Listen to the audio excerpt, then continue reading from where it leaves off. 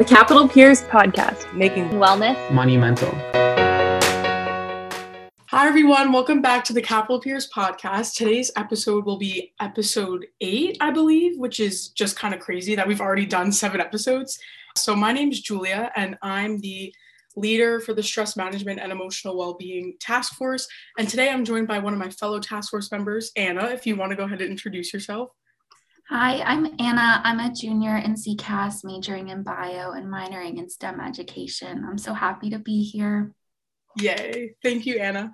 So just to give some background, our task force deals with all things related to mental health and stress management. And one of our main goals is to get students connected with both on and off campus resources that they can use to support their mental health and well-being. So since coming back to campus for in-person classes this semester, we think it's super important to educate our student body about the resources available to them, both in person and virtually. So to help us do that today, we're going to be talking with 2 of the co-directors of GWLISTENS, which is a student-led support network that was created for GW students, I think, around 2017. So if you guys both want to go ahead and introduce yourselves too.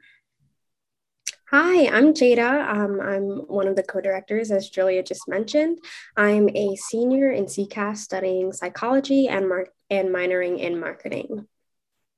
Hi, I'm Olivia. I'm a junior studying psychology and communications. Awesome. Thank you, guys. It's a pleasure to have you both here today. Thank you so much for taking the time to interview with us. So just to get us started off, get the ball rolling, we wanted to kind of get the gist of what you guys all do as a part of GWLISTENS. Like, for example, what type of support do you all provide and how might it differ from other campus resources like CAPS? Yeah, so as co-directors, our goal is basically just to keep the mission of GWLISTENS alive and just overall continue to support the greater GW community by providing anonymous, confidential, and peer support. So we also oversee all of the listeners as co-directors, and we just make sure that everyone's getting the support that they need when working on the hotline, because it's not necessarily the easiest thing to do. Yeah. And the listeners that we have on the hotline go through a semester-long training prep to be able to work. And they handle situations, anything from a roommate situation where maybe there's a cleaning issue that they want to rant about to something maybe a little bit more traumatic that happened during the week. So we want to train our listeners to be able to handle any kind of situation that pops up, different from CAPS, because it's a peer support hotline, right? And we want to make sure that we have people that are our age providing that sense of support, because not everybody wants to talk to a counselor or isn't ready to take that step yet. So it's a nice, I would say, kind of leeway into it. Yeah. Yeah, I think that's awesome that you guys are a peer-led support group, because especially us as Capital Peers, we really value that peer-to-peer interaction. So that's our thing too. So yeah, we really appreciate the fact that we at least have something like that on campus, and we appreciate all the work that you guys do. Thank you. We know that mental health for students was particularly challenging while we were all virtual and far away from each other. So did you all have services throughout the virtual instruction period? And then if so, what did those look like? And how's it been being back on campus? Yeah, so during COVID, our hours were still the same. And so GWLISTENS was open. And essentially, we saw the conversations shift towards stressors due to family members being ill and just general anxiety surrounding the pandemic and COVID-19. And so we definitely wanted to provide support on that and train our listeners on handling those sort of new style of calls and chats. And so we definitely feel that the pandemic has hindered people's awareness of GWLISTENS. And so that has been really tough on our organization, because we would like for first and second year specifically to know about this resource that they can utilize whenever they feel necessary. And how's it been being back on campus? Have things changed all that much, or is the content of the calls still pretty much the same? I would say the content of the calls has been fairly the same, but it's has been a little bit less about actual COVID-19 and more so focusing on stressors due to academics and just being back on campus and fitting in, especially among the underclassmen. Yeah, that makes sense. So you guys kind of touched on this already, but what are like the different ways that students can access your services? And I noticed on the website that you all had an hour or like a operation hour time change recently. So I just want to hear a little bit about that for some students who might be wondering. Yeah, so we are open, right, Sundays through Thursdays from 9 p.m. to midnight. And that's when students can either use our chat function, which is kind of like a text, or they can call in. So they can chat at go.gw.edu/GWListens or call in at our phone number, which is listed on the website. And both of those are just, we like to provide both options because we definitely see that there's more of a trend at GWListens to text in instead of call in. I think it provides a little bit more comfort. It feels maybe a little bit less personal than going and talking to somebody on the phone.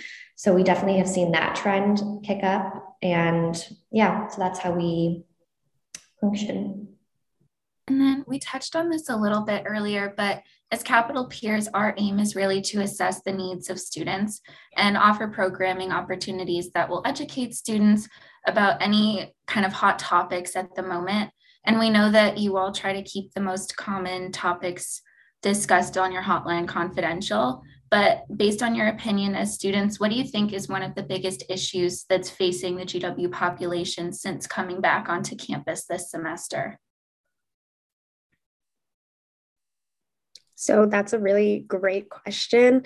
I would say based off of the general trends that we've been seeing from students calling or chatting in, it has definitely been the two factors that I've mentioned earlier, which is mainly about academics, especially coming from a fully virtual to a fully in-person format and having to, physically go to classes and have everything piled up, that students have been very concerned about their overall well-being when dealing with these academics, as well as the social factor and, just wanting to make friends specifically among the first and second year communities, since they haven't had a chance to really get to know their peers in person. So those, I would say, are the biggest hot topics that we've noticed on the hotline. Yeah, and I think that's a common theme we've also seen as Capital Peers too. I think it's super important to provide students with resources and, just to be a peer to lean on, because we kind of did just get all thrown back into this in-person stuff and it kind of all came as a surprise. So I completely agree. I think it's really crucial that we as students ourselves assess like what other students need and what we need too, because we need to take care of ourselves. So kind of to switch to a different direction, how can students who want to actually volunteer get involved with GWListens? I know I'm definitely interested myself as someone who's passionate about mental health, so I'm kind of wondering what that process looks like. Yeah, so happy to hear.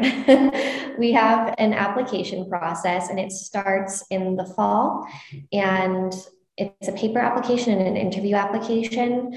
So we begin with I would say, roughly 8 to 10 questions, and anything along the lines of like, what kind of experience have you had? We just want to get to know you a little bit better. So we read those and then we interview you one-on-one. And there are certain things that we look for, of course, in potential listeners. What kind of skills do you have? You have to be very patient. Being able to handle stress is really important, because as much as, I want to be transparent, it is a stressful job, right? You're handling all these kinds of conversations, and, prioritizing mental health is super important on our hotline for our volunteers. So yeah, that's how you apply, which can also be found on our website. And then as students at GW yourselves, can you talk a little bit about how being a volunteer in GWListens fits into your life? So how you're balancing your volunteering with your academics? Yeah. So the beauty of GW Listens and specifically volunteering for GW Listens is that how we base our schedules it's completely dependent on the specific volunteer. And so we work with each individual volunteer with their schedules and prioritize their academics because obviously we are all going to school and we want to prioritize that. And so working around that schedule and having a specific shift for each volunteer that works for them is basically how we get to balance that.